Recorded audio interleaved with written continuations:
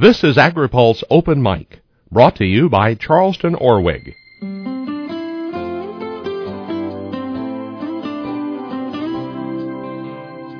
They love you not. They love you not. They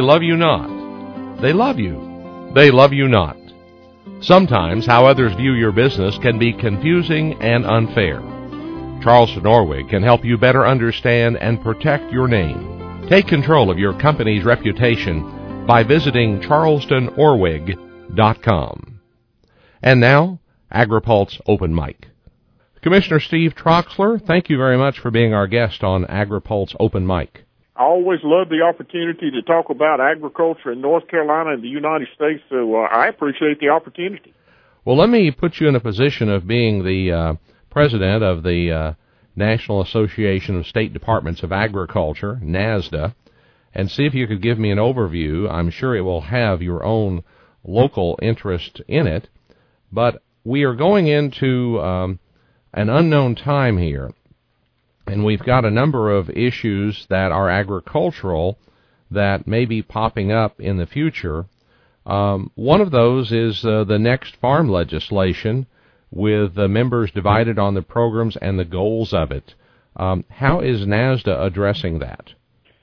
You know, we decided this year that we would, the thing that we really needed to do was to focus on some of the issues that were vitally important to us. And there are seven different areas that we decided to work very hard on, and those being the market access program, the MAP program, and trade development, specialty crops block grants, flexible and locally driven conservation programs. We all know that we have invasive species across the country, so focusing on the funding for the invasive species program. Agricultural research. We all know that we've got to have the research to move forward, so agricultural research is an area that we're concentrating on. A safety net for our dairy producers. We all know that they continue to go through a tough time, so a safety net is essential. And then administrative funding for the cooperative programs that we administer as partners with the federal government. Outside of this just a little bit, the area of crop insurance. Do you think that crop insurance is enough risk protection to eliminate disaster programs and direct payments that farmers are getting today? Well, you know, I think in a real world, if the crop insurance program was adequate, the answer would probably be yes, but right now it's not. And the reason being that I think we've seen since the drought last year that livestock producers were hit especially hard, and they don't have an effective safety net without the disaster programs. And we've also got other crops that the crop insurance program doesn't work as well right now as it does in other areas. So there's work that needs to be done before I think we can say we don't need a safety net. So a safety net is essential right now. What about conservation funding? Do you feel like the lack of money in Washington is going to have a negative effect on conservation programs, cost sharing, etc., in years ahead? I think almost certainly it will. If the conservation programs aren't funded, then we're going to go backwards. We at the state level are in the same situation with budgets, and but we can never lose that focus, on the value of conservation and conserving the natural resources that we have to have in agriculture, and to go even further to protect the farmland with conservation easements and programs that encourage people to keep these natural resources in agriculture. Could I ask you about your NASDA views and position on immigration reform? Many in agriculture are saying they simply won't have enough workers if we don't have some type of guest worker program, but I wonder within your membership if you have a position. We actually do, and to tell you the truth, we had been working on a position for some time, and it's controversial among the different commissioners and secretaries and directors, but we're not maybe as political as some of the congressional and senatorial people are, and we were able to reach a compromise on immigration that we think could be enacted and would be very effective. We all know that we have got to have immigration reform, and we've got to have an agricultural guest worker program that provides us with the trained workers and the steadiness of a workforce that we have to have for perishable crops. So, our position is, yes, we need federal immigration reform right now that does include reforms to our guest worker programs, the H-2A and H-2B programs that have become so bureaucratic and so expensive. They've got to be reformed. We know the border has got to be secured. All of us realize that. But at the same time, we want to make sure that that guest worker programs and E-Verify all walk hand in hand with the security at the border. Commissioner Troxler, they've just now putting into effect the Food Safety Modernization Act, and I'm seeing a little pushback from the states. What is the concern of that act going into effect?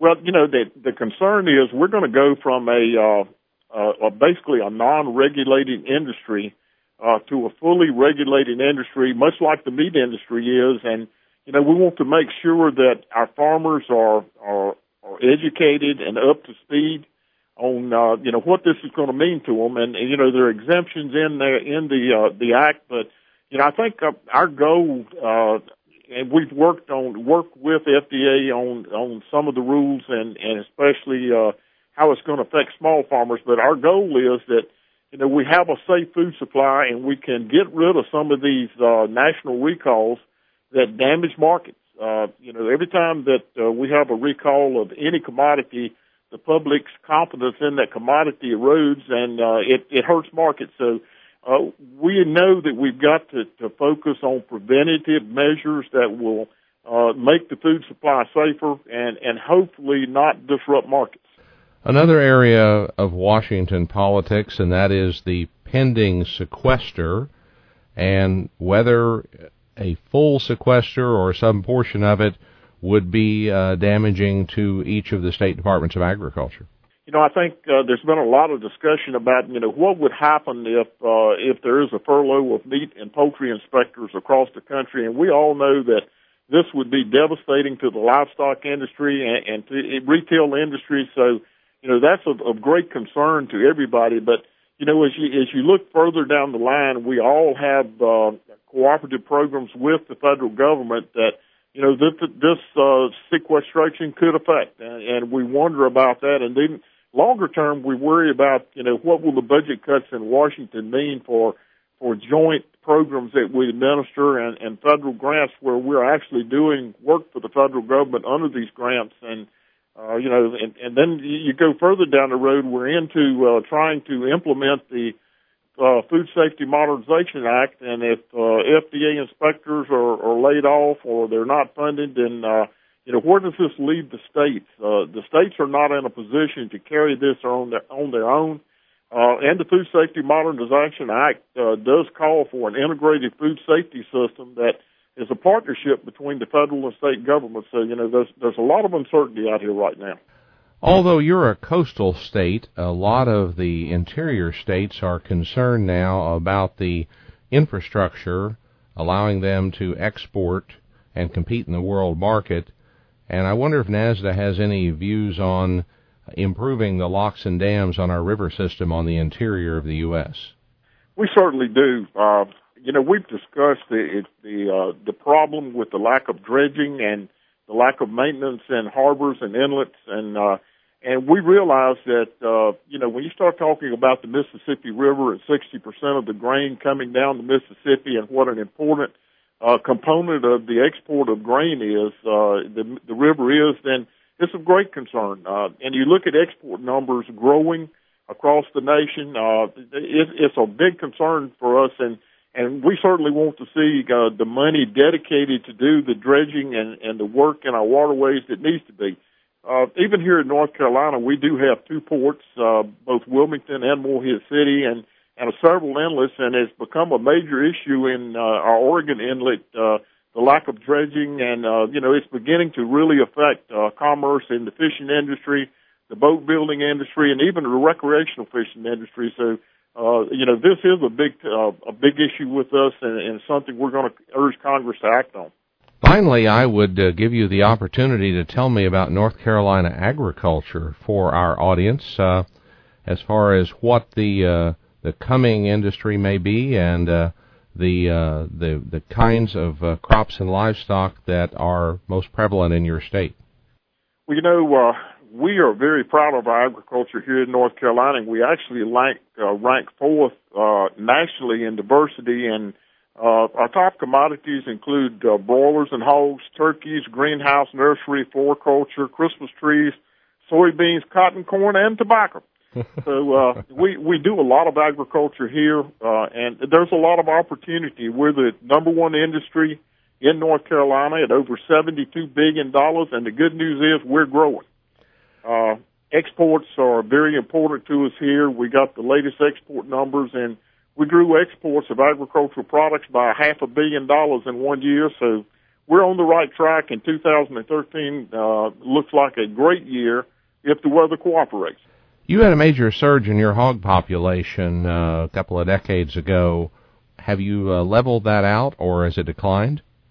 Well, we are pretty stable in the hog industry in North Carolina. In fact, we rank number 2 behind Iowa in the production of hogs. And the truth of the matter is the livestock industry contributes about 66% of our farm gate receipts here in North Carolina. So it's very important. It's stable right now, and it's something that we're very proud of.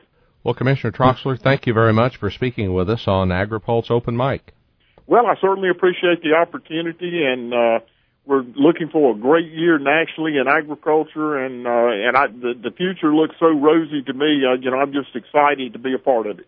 That's AgriPulse Open Mic for this week, brought to you by Charleston Orwig.